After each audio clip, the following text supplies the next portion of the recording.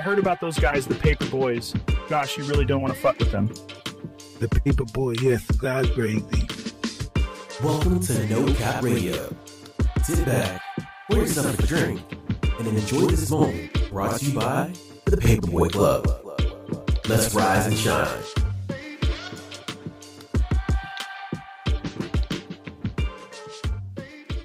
Hello, Mason.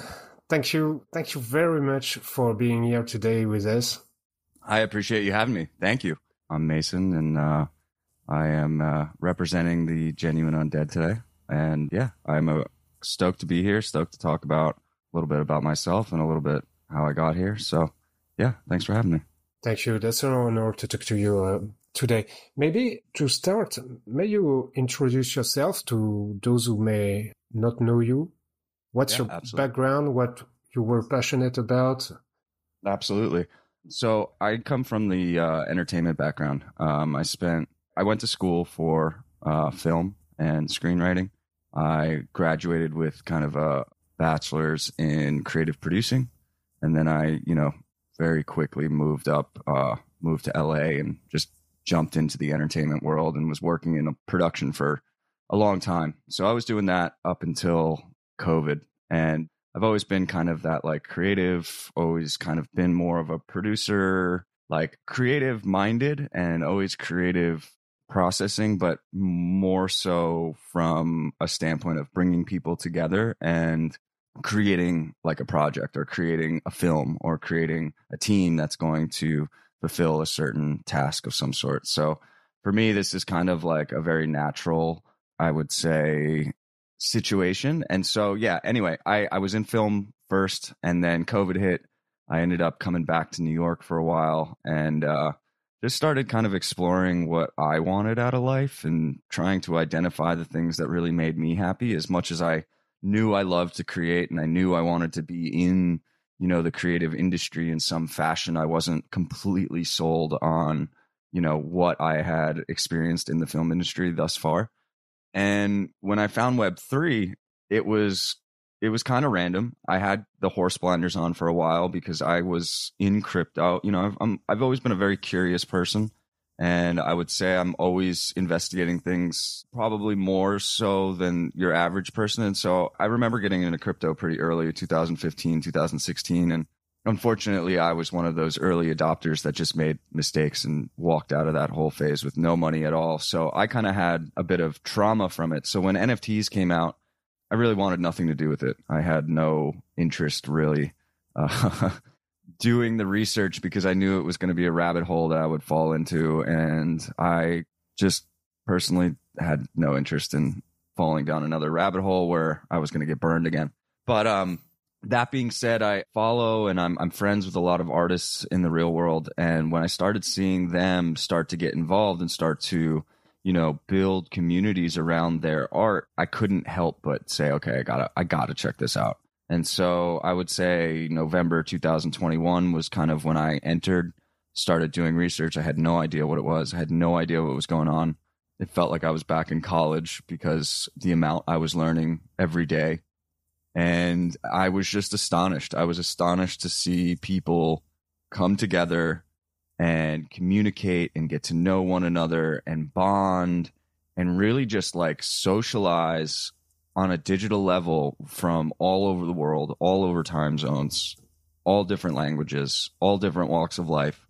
And to me, it just hit me. Like, I didn't think at the time that the majority of the space kind of realized what was going on. But for me, I was just like, wow, like, look, if you can get 300 people right now to do one thing. And mind you, when I got into this, it was kind of like the bull run. And so you were getting thousands of people to do something, Oh, you got a giveaway. 1,000 people are going to retweet it. 4,000 people are going to whatever. It was insane. And so to me, I thought about action and change. And in order to enact change, you need people and you need movement from them. And so I just saw this space as absolute game changer in that. I saw an opportunity where people were going to be able to work together on a level that we've never seen on the planet before. And to me, I just kind of, as soon as I kind of had that epiphany, I dropped everything and said, okay, I want to do everything I can to learn as much as I can about being as available as I can to, kind of learn and develop myself within this space. That's very interesting because lots of people came to Web3 for trading opportunities. That's something 𝐌𝐀𝐈𝐒𝐍 tonight told once. Most of the people came in Web3 for trading, but you came for the community aspect of it and the love of art. What kind of art did you like in traditional art? It's interesting. It's actually a good question. It's interesting because I was following a lot of these artists that are now doing NFTs on Instagram for years prior, because there were no NFTs. There were the way that these artists were getting their art out was Instagram, and I knew a bunch of them because a bunch of them lived in LA, and it was just it was a smaller community than you'd think. And so as I started to see that people within that community start to talk about NFTs, I started paying attention because I was like, okay, I'm going to be honest, the Bored Ape art never really tickled my fancy. And of course, yeah, I knew they were worth a lot of money. And at that point, again, it would just reminded me of the crypto past days where I missed out. So I had no real desire to invest in NFTs. And I didn't really believe in a JPEG picture. I didn't really understand that. But when I got here and I understood that, look, an NFT is not necessarily a JPEG picture, but instead it's an entry point into your network, right? And you've heard that, I'm sure, in your lifetime. Your net worth is only as good as your network. Yes. And so for me, I looked at that and I was like, look, this is, especially given, I'm a pretty social person.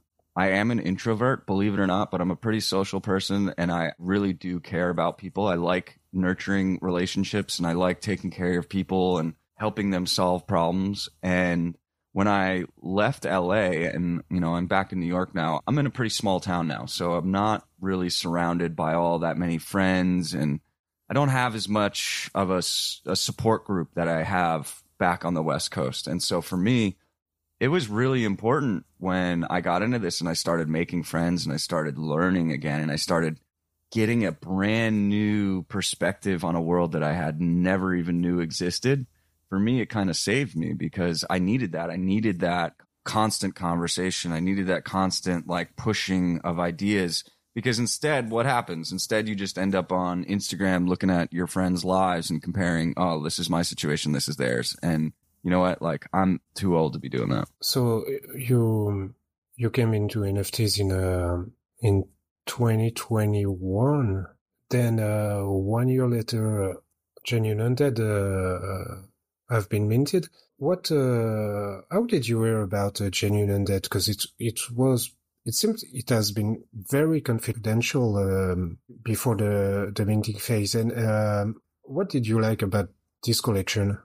Yeah, I'm going to be honest. So during that time, I was pretty down bad. You know what I mean? So look, my whole thing was I minted an invisible friend. That was my first initial Web3 win. I won right from the get-go. That was the first mint I ever did. And that's a really great, right. That's a really completely great I was so, I told you, I wasn't there for the money. I was there for the community. So I didn't sell it at the top. I should have.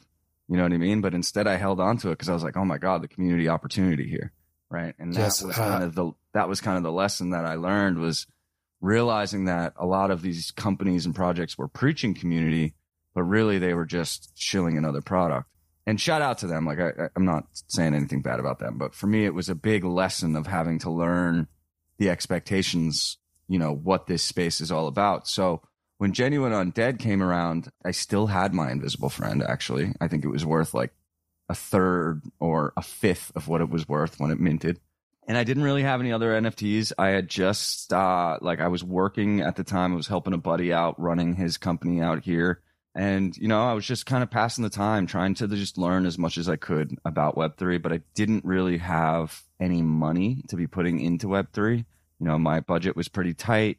My work that I was doing was during the summer. And so I was kind of budgeting for my next winter months, because I kind of switched over to freelance. And so I was trying to just be very smart and cautious. So anyway, Genuine Undead comes out. And the week before, I had made this big move where I had gotten into this community. I thought this community was really cool. They were trying to mix music and art, and again, I thought they had all the right ingredients, but for whatever reason, they just didn't. And I don't know. So I was down pretty bad on that one because that was like the first time since like coming into the space that I actually like purchased ETH. You know what I mean? And yes, like, I do. I finally like actually put real money in. So I purchased ETH. I bought into this collection thinking this is going to do well, and it just completely died. And I was just like, oh my God. So now I'm like down bad. Don't want to even tell my girlfriend, that kind of thing. So Genuine Undead comes out, and I see Bongo, who I'm sure you know. He's retweeting. I do, yes, for sure. He's retweeting like every sale. And I'm like, all right, this is for sure a scam. I love Bingo. I had known Bingo since the Invisible Friend days. Like, we go way back. And for whatever reason, whenever I see people just like retweeting sales bots, I'm like, oh, they're just trying to pump their bags. Like, this is a scam. And so I completely dismissed it. I didn't even like give it the time of day. And then later that day, I was sitting at work and I was just like back scrolling, and I saw somebody else like retweet it. And I was like, damn, the art is kind of cool. Like, and I don't really like pixel art, but I was like, damn, the art is really cool. And then I was just sitting there, and then I picked up one, and I was just like, I'll have one.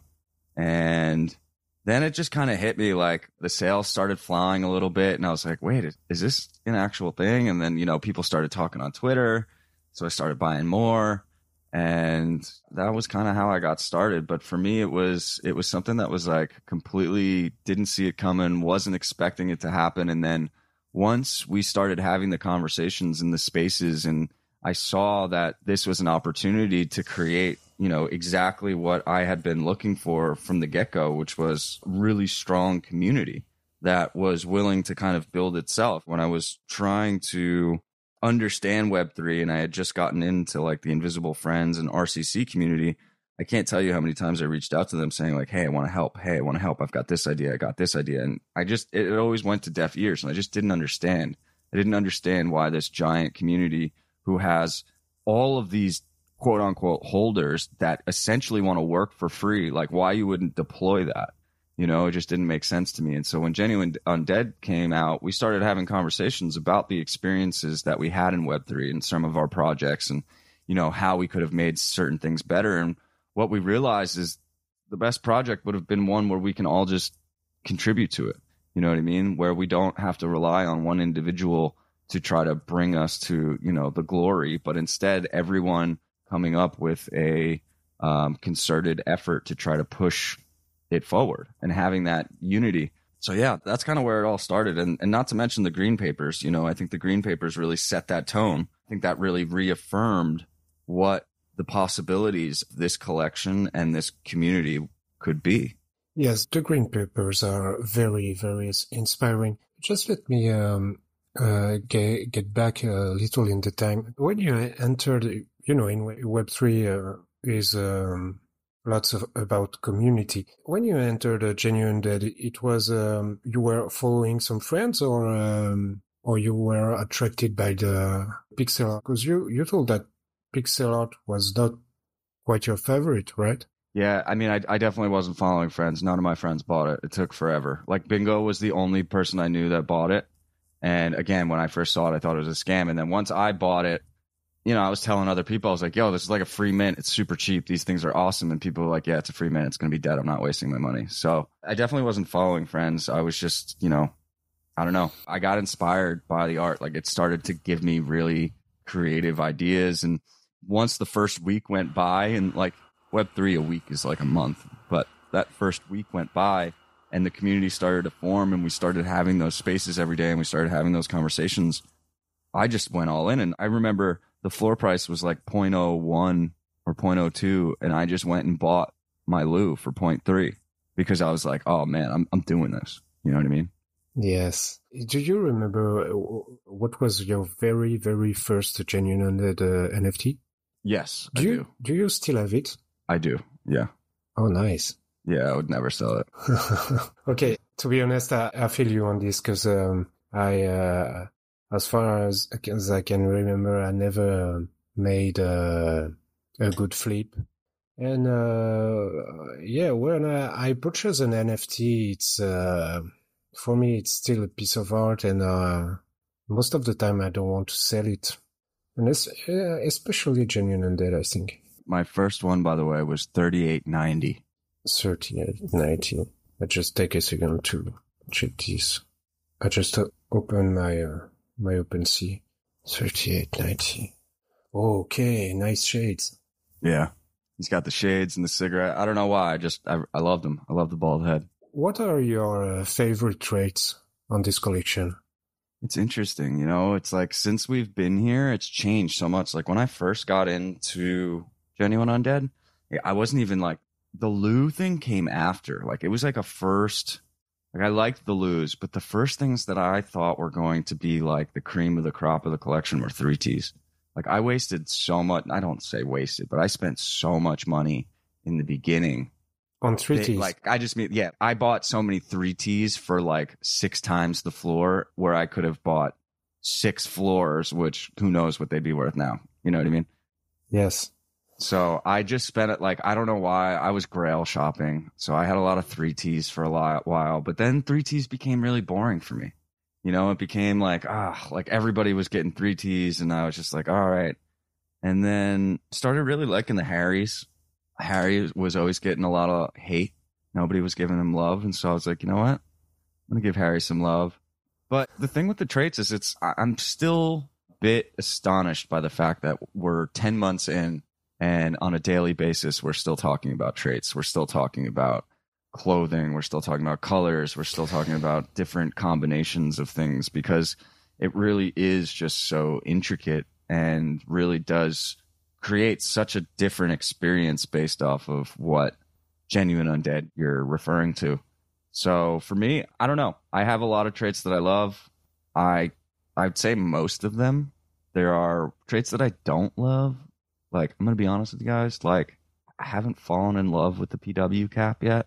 But a little alpha, like the lore, like the stories that I've been writing, like the PW cap is really important. So I'm hoping to change that. But I don't know. There's certain things that still just I haven't completely fell in love with yet. Yes, I really do understand that because I watch the collection pretty much every day and the floor 2 or 3 times a day. And it changes. At first, for example, I like the Flaming Punks and the Cyberpunks. And then now I really enjoy the classic one, like the T now, the Cowboy Hat sometimes. It changes. And at first, I didn't like the PW cap, but now I do.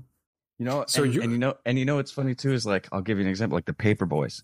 I did not like the Paperboys. And you want to know why? It's not because I don't like the Paperboy hat. It's because I've never seen Peaky Blinders. Not because I don't like it. It's just because, sometimes there's just shows where you're going to have to commit a serious amount of time. And I just haven't had the time to commit to it. And so just because of that, I'm just like, nope, don't want a Paperboy. But then the Paperboys come out and make the Paperboys community. And now they're like all so fucking sick. And I'm kind of sitting here like I'm always looking at OpenSea. Every time I'm about to buy a Paperboy, somebody snipes the one that I'm about to get. And so I don't know. I feel like I've had very bad luck with them, but I know I'm going to get the one. I know I'm going to get one eventually. I'm just waiting for the right one. Yes, I bought mine 2 or 3 times the floor, I think, because that was the one I wanted. And what I did like first, because to be honest, I didn't watch the Peaky Blinders 2. I watched the first season, but I just couldn't get into the second one. But what I do like in the Paperboy traits is it's the fact that the cap, gosh, let me just open Depot, masks the half of the eye, and it gives to the face a different look that, in my opinion, I couldn't find in other traits. That's the thing I like about the Paperboy. It gives a singularity in the look, and the fact of it gives it like depth, right? It gives it like another layer of depth. Yes, which is maybe still yes. Just so crazy on a 24x24 grid. But now I'm obsessed with the T. I'd like to get a T. It may change. That's because of the movie Taxi Driver, I guess. Okay. I mean, hey, that's a great reference. I think, I hope it was a reference for the artist, but Liquidity Art told me the other day that for him it was most Mr. T from the TV show from the early 80s, the A-Team. Who knows? We don't know. I think it's Robert De Niro. That's why I think it could be. I mean, it could be Saigo. Could be a self-portrait of Saigo. Yeah, maybe. Yeah, for sure. So, by the way, how would you describe the whole collection to someone who don't know it? When you say that, am I describing like the community? The art. The art. At first, I got to be honest, I didn't really understand pixel art to the extent that I do now. And I forgot who it was in the early months that kind of broke it down for me and really explained to me kind of what this artist had done with the pixel art, especially with the shading and the light. And coming from like a film background, understanding just how much goes into lighting and gaffing and things like that on a film set, you have to kind of admire the fact that this artist took the exact same kind of approach in regards to how they went about shading this as well. And I think that's why it stands out so much, is because they were trying to really think about this from an IRL perspective. So if I were to describe it, I would honestly say this is the Mona Lisa of pixel art. Oh, yes. That's a good description.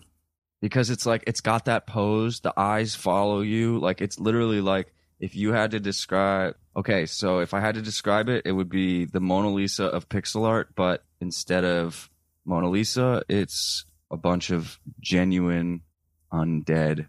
I shouldn't share my opinion is, because it's not the point, but I'm a big fan of pixel art and especially the Invader work. And I really do like the CryptoPunks too. But as far as I know, it's the very first time I see pixel art that rich with all those shades and all those details in 24 square, because it's still very small to put all those details. Well, I think the other thing too that's been really reassuring, sure, but I mean, let's be honest, how many derivatives have we seen of genuine undead that have tried, but no one has come close to making anything that even seems remotely that level? Yeah, that's a very good point indeed. Pretty much like, think about, all the collection have a derivative except this one. Exactly. I mean, sure, we have derivatives, but none that aren't just copy pasted and then someone just changes a couple of the traits kind of thing. But like a real, like, hey, I want to make a pixel collection based off of the art style of genuine undead, but an original version of that. No one's done that because it's so hard. Yeah, for sure. It's very impressive to watch. The collection is very impressive to watch. All started on August 2022, almost a year ago. And it seems that the project launched with a power that surprised even the artist, by the way. How would you describe the growth of the community from the beginning to now?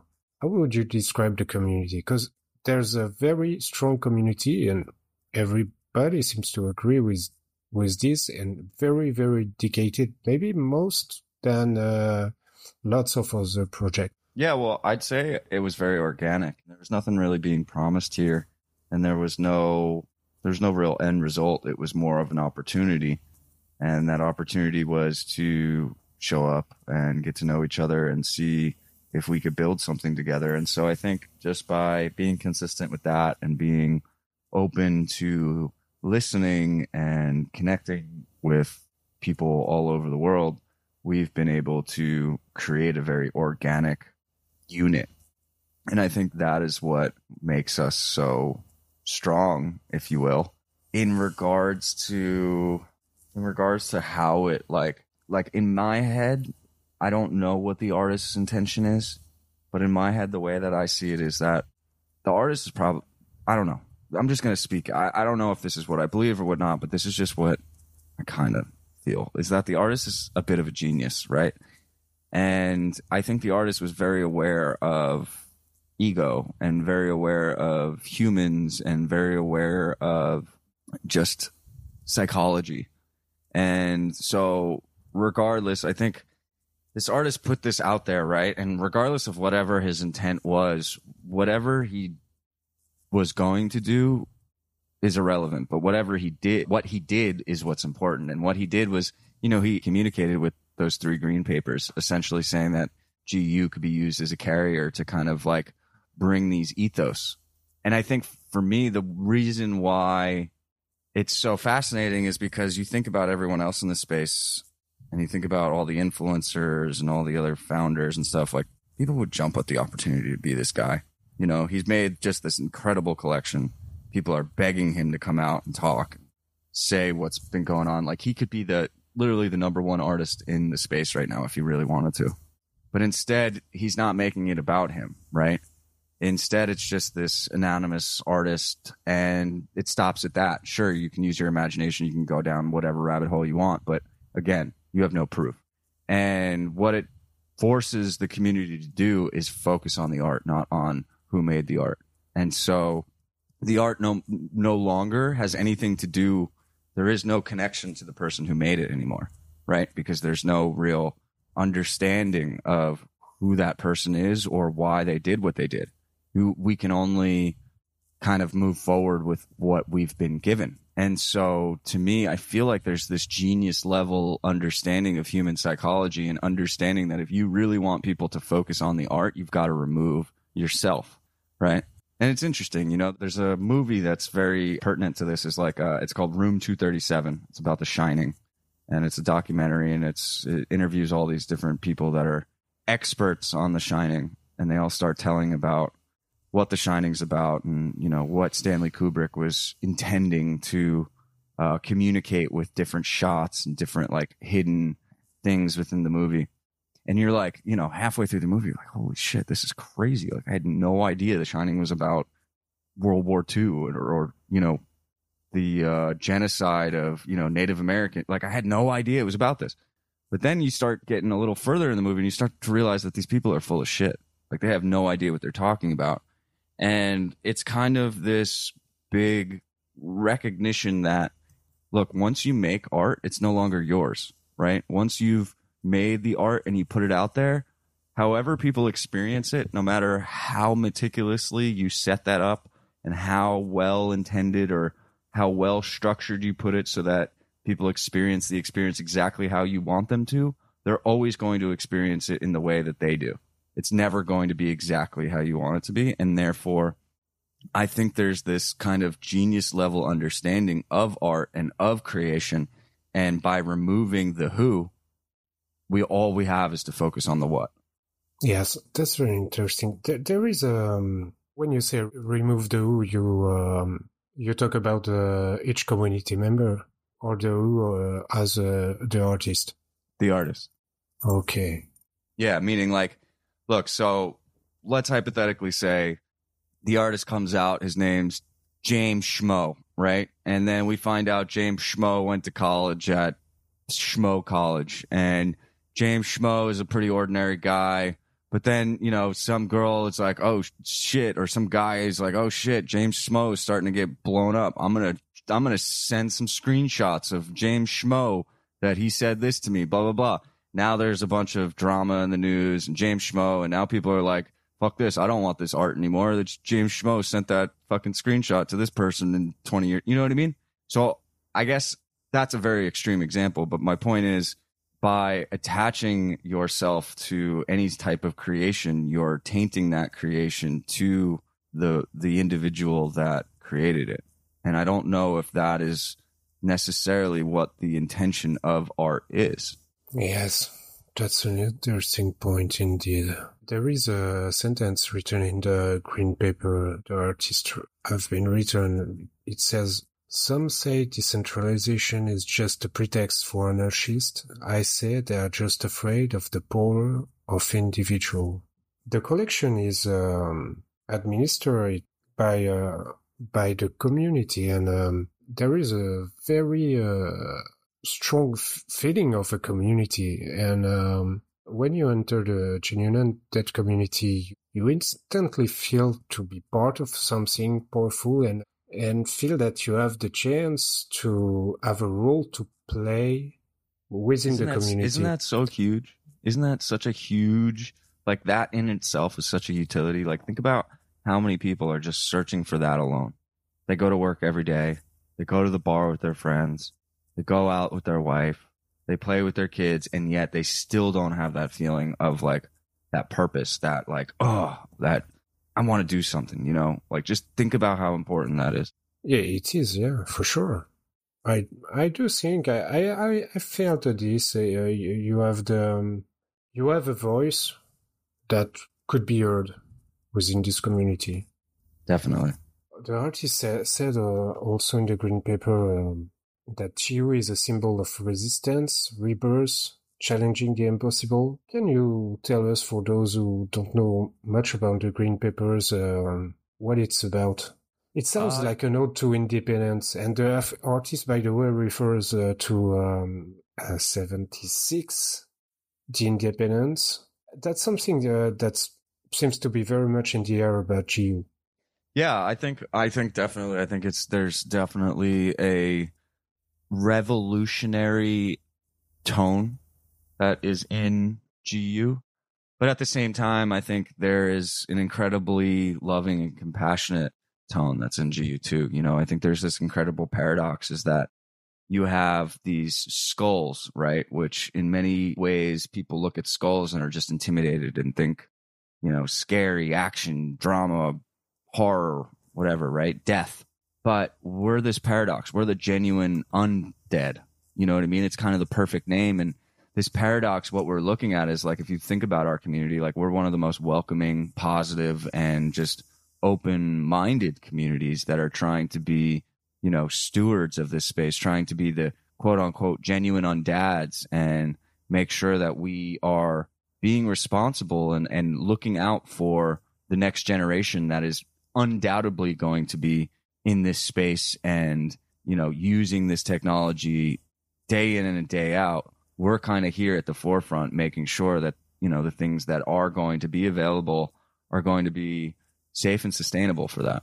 You have a very special role in this community because you're actually leading the collection. What was your path in this community, and what motivated you to take all these responsibilities? Well, I don't necessarily think I'm leading it so much. I feel so more as that I'm serving it.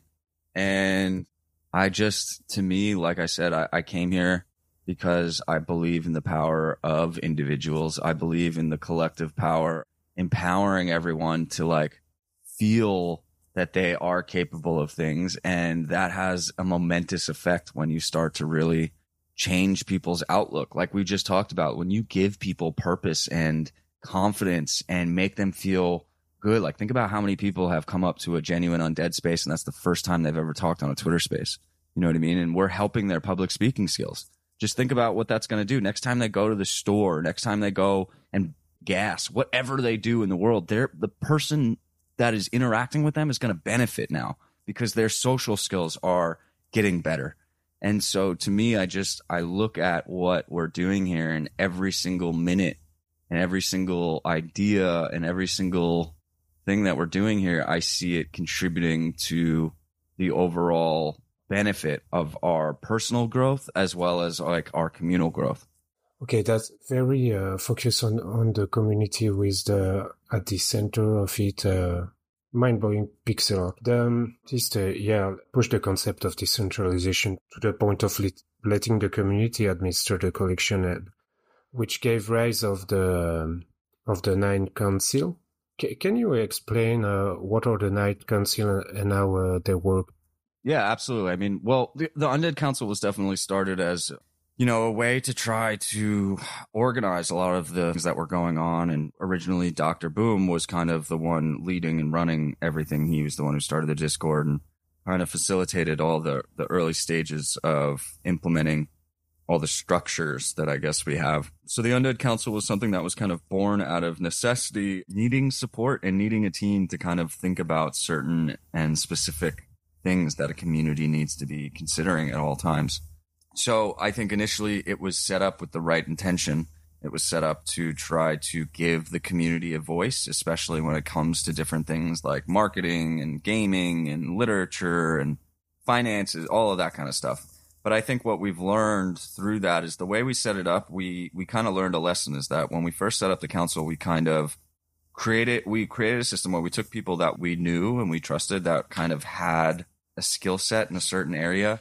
And we essentially just kind of put them in the place of like council elect, if you will, of that council, and basically said, okay, you're the head of this council, so everyone who wants to be in this council is your responsibility. And that was basically it, right? And I think we failed them in many ways, because I think what happened was it was very top down. Whereas what I'm realizing now is this community is very much built off the back of like work groups and small groups of people who work together really well and are willing to put in time and energy into completing a certain task. And so I think the way that we should have went about the council is a little bit more, instead of just electing, people to just oversee and manage the council, is to instead kind of present different tasks, different things that we were looking to try to accomplish, and then try to form different work groups around those tasks. And through that, we would naturally see who was kind of taking the lead and, who wasn't. And so I think we've kind of reassessed how we're going about the council right now. We've talked about flattening it, which is pretty much has been done. I'd say there's no real top to the council. It's more just a group of individuals who are all looking to protect the community's best interests. And I think they all represent different areas of that. But I think as we continue, we're going to continue to involve the governance, continue to listen to the community and listen to, what is necessary, because ultimately, like those green papers said, what we're trying to do is cultivate the power of the individual. Yes, that's may look as a DAO. Actually, to let people know, every single GU holder can come with an ID, put into the vote on the Discord. I mean, it's not a vote. If it reach, I don't know how to explain this in English. So somehow put it into the vote, and then there will be a discussion about it to make it happen or not, right? Yep.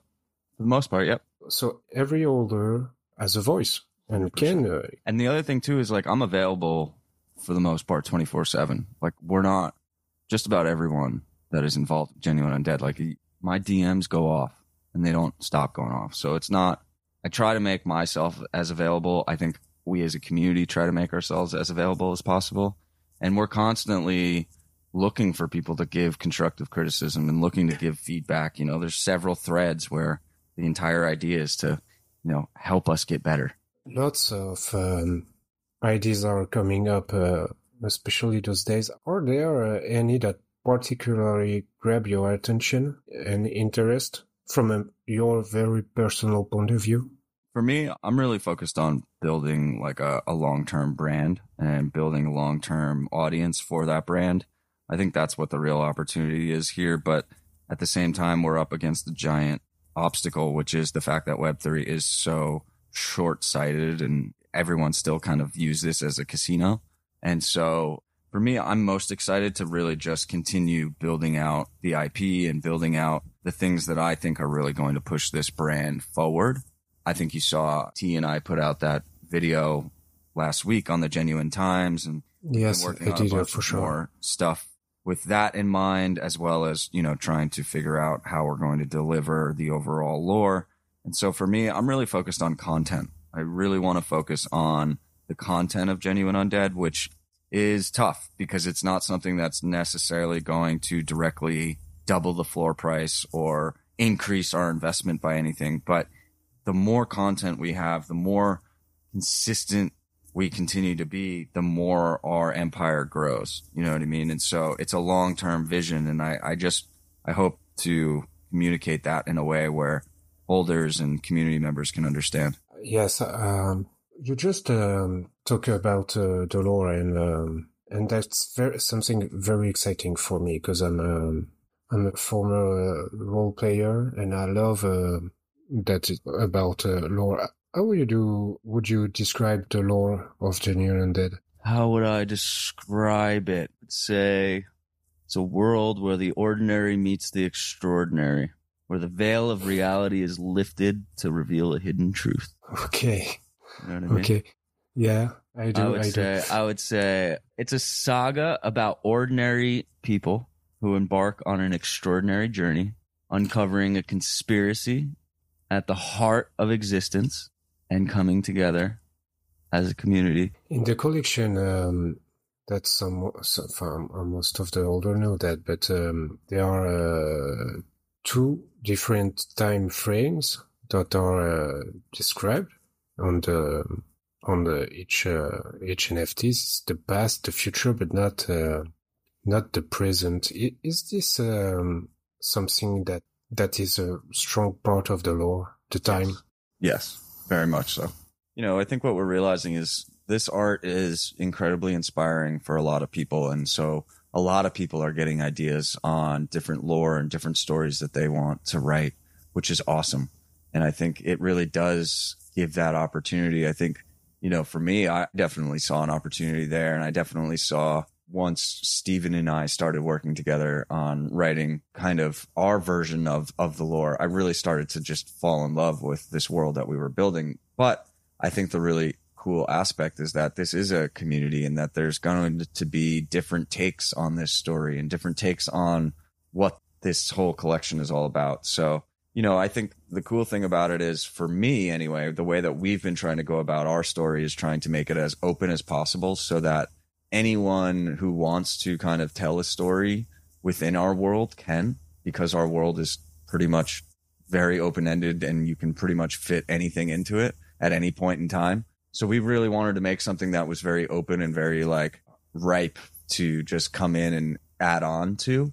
So we'll see how it's received, but I'm excited. And I know that a lot of people are working on a lot of things. And I think that's just a testament to how inspiring this art is. Okay. With the lore come a story. And, in your opinion, what would be the better way to display the story? What do you mean?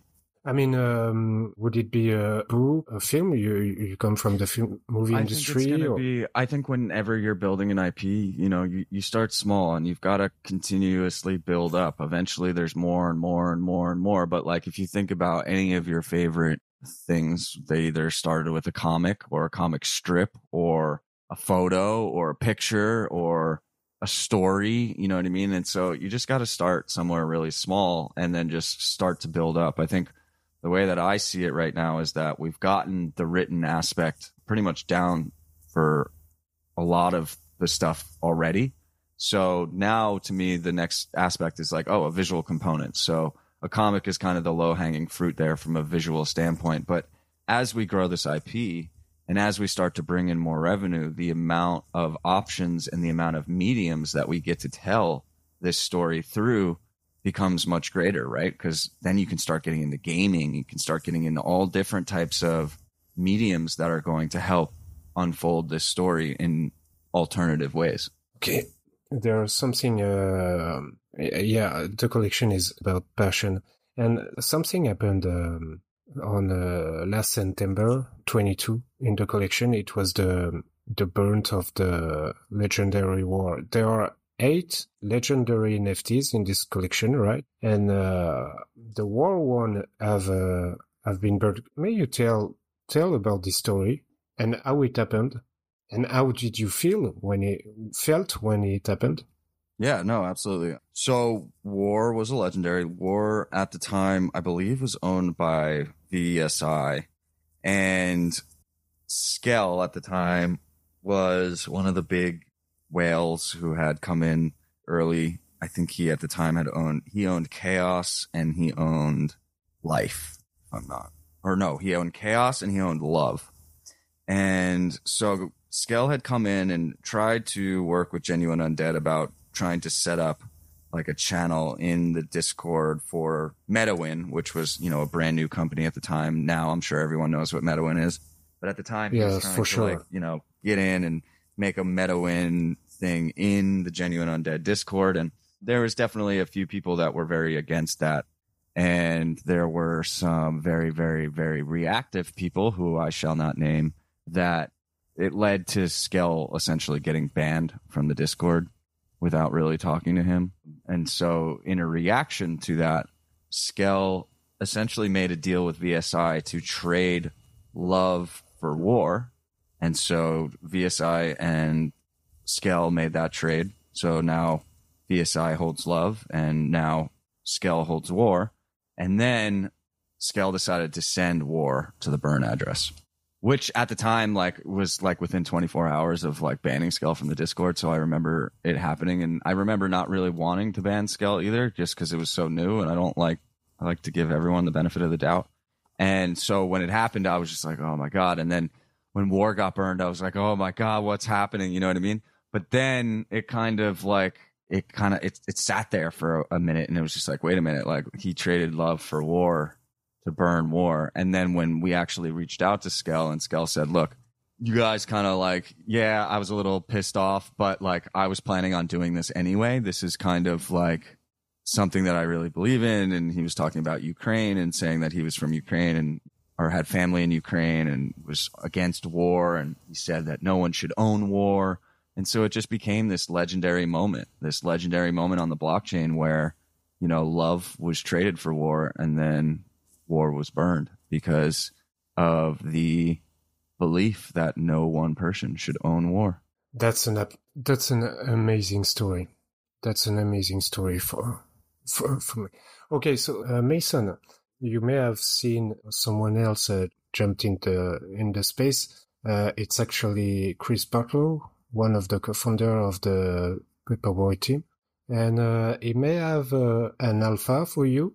He asked me to ask you to accept his friend request on Discord. Can you do that? Because he may have something to show you. Accepted.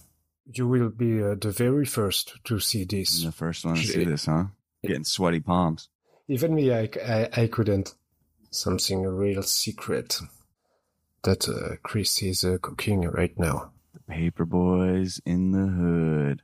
So is this a comic book you guys are working on? Yes, that's the first page is the comic book Chris is actually written. Wow, love it. Love it. That's awesome.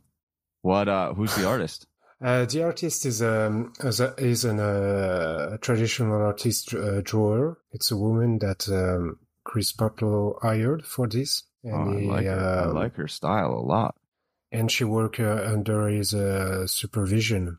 You're so lucky to. I wish I could see this. Oh, you can't see it. You can't see it. No. I can see it. I saw a couple drawings, but I couldn't screen those, and I somehow signed an NDA not to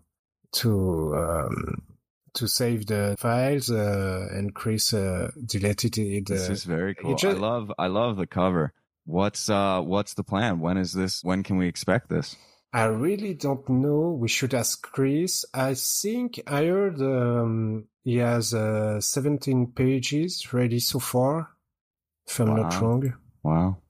Very nice. Very nice. Are you planning on kind of minting it? I should be asking Chris, but. As far as I understood, it should be displayed on the digital format as a comic book, but it may be a physical book.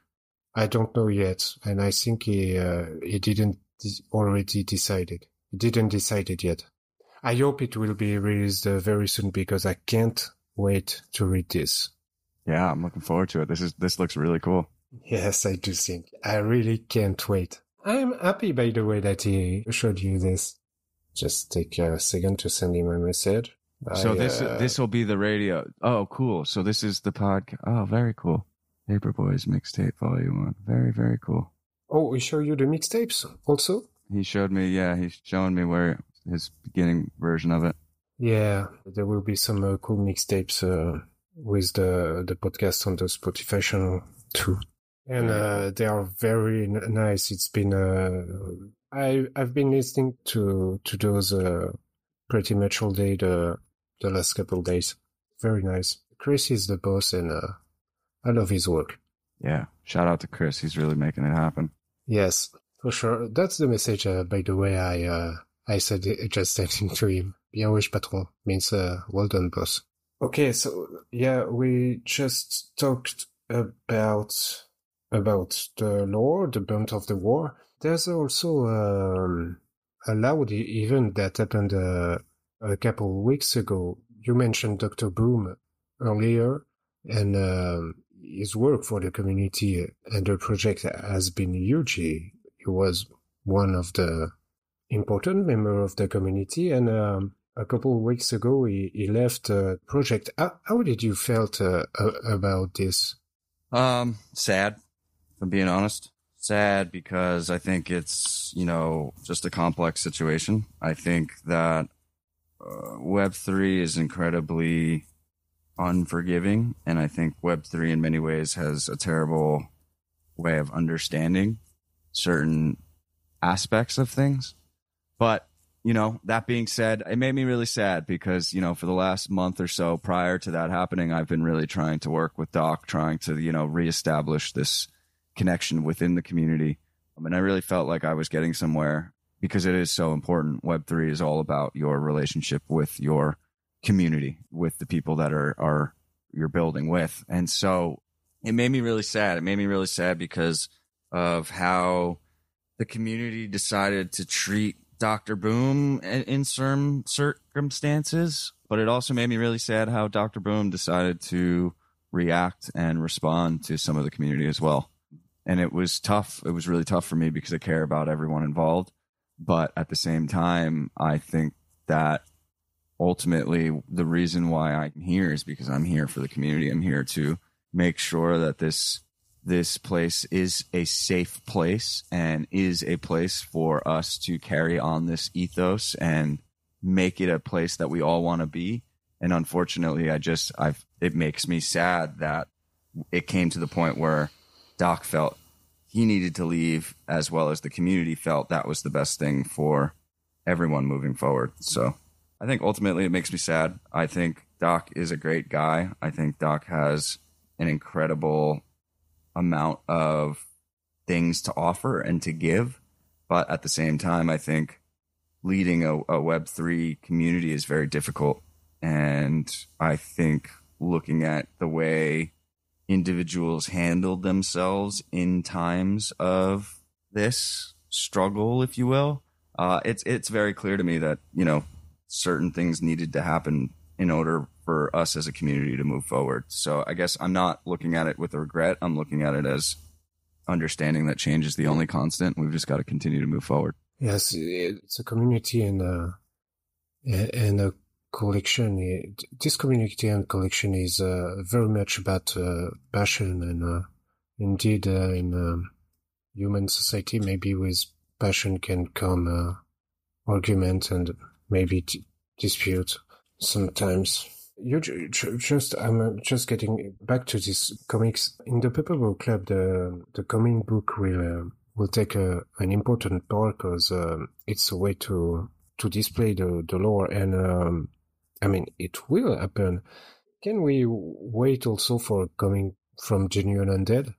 I'm sorry. Is it something? Yeah, I said the comic book will take an important part in the Paperboy Club. It's something the Watch Caps are doing also. Will be there a comic book from the lore of Genuine Undead? Is it that something that will happen?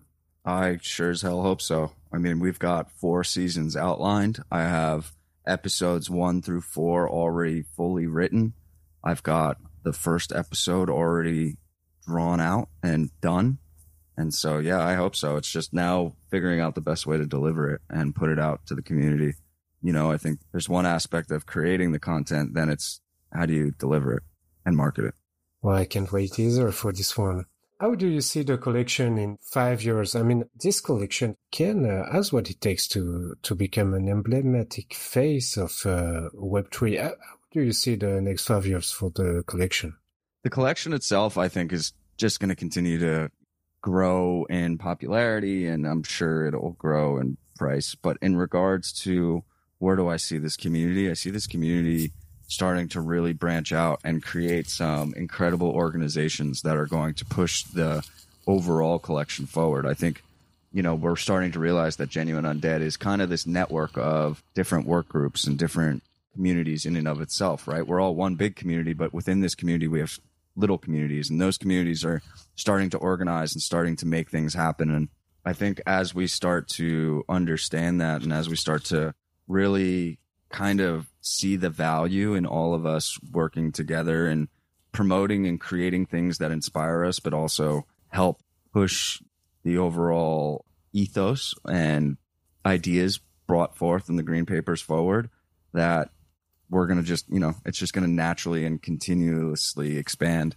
in the right way. Okay, so you just mentioned the sub-communities. Actually, there are the Loose, the Watch Gap, the Black Suits, which is the 115 Club, the Paperboy Club. So all those sub-communities are not a way to divide community, actually, but a way to build small groups that work together, right? Definitely. And it's not only about traits, right? I just think the idea is like traits are just an easy way to get people together and start the conversation, but it's all about, that's why I love Genuine Undead. That's why I love the fact that we're constantly in voice chat, just hanging out, doing stuff, because once you have that bond, once you feel comfortable with people, then you start to share things. Then you're like, hey, I've got this idea. And the other person's like, well, I can help you with that.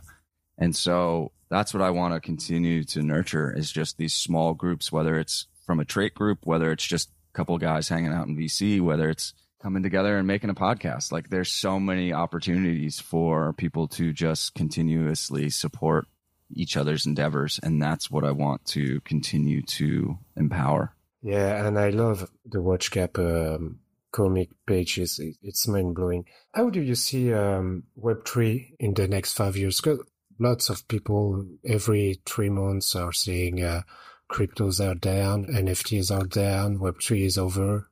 How do you see the space? I feel like I've just been here too long now. Like, crypto's not going to die. If it was going to die, it would have died a long time ago. So I think we're going to see ups and I think we're going to see downs. I really think gaming is going to be a big proponent of the next cycle. But in regards to the next 5 years, I think we're going to start to see a lot more integration of AR. I think we're going to start to see a lot more integration, people using blockchain technology, but not realizing they're using it. You know what I mean? Like, I don't think people will actually realize they have NFTs, but they'll technically have NFTs. I see a lot of that happening. And, I think right now art is going to somewhat stay kind of like that initial kind of home base for NFTs at the moment. But I think as gaming and as we start to see more and more industries jump in and start utilizing this technology, I think we're going to see that, there's going to be a lot more applications and things are going to start expanding way farther outside of the realm of just art. Yes, that's something that will be present in our daily life for sure. Thank you so much for this discussion, Mason. Of course. And my pleasure. I know you're very busy, and it was a pleasure and honor to have you here today. This has been such a great conversation, and I look forward to do more. I'm looking forward to seeing it on Spotify, and whenever you guys, want to have me on, just let me know. I'd love to come chat.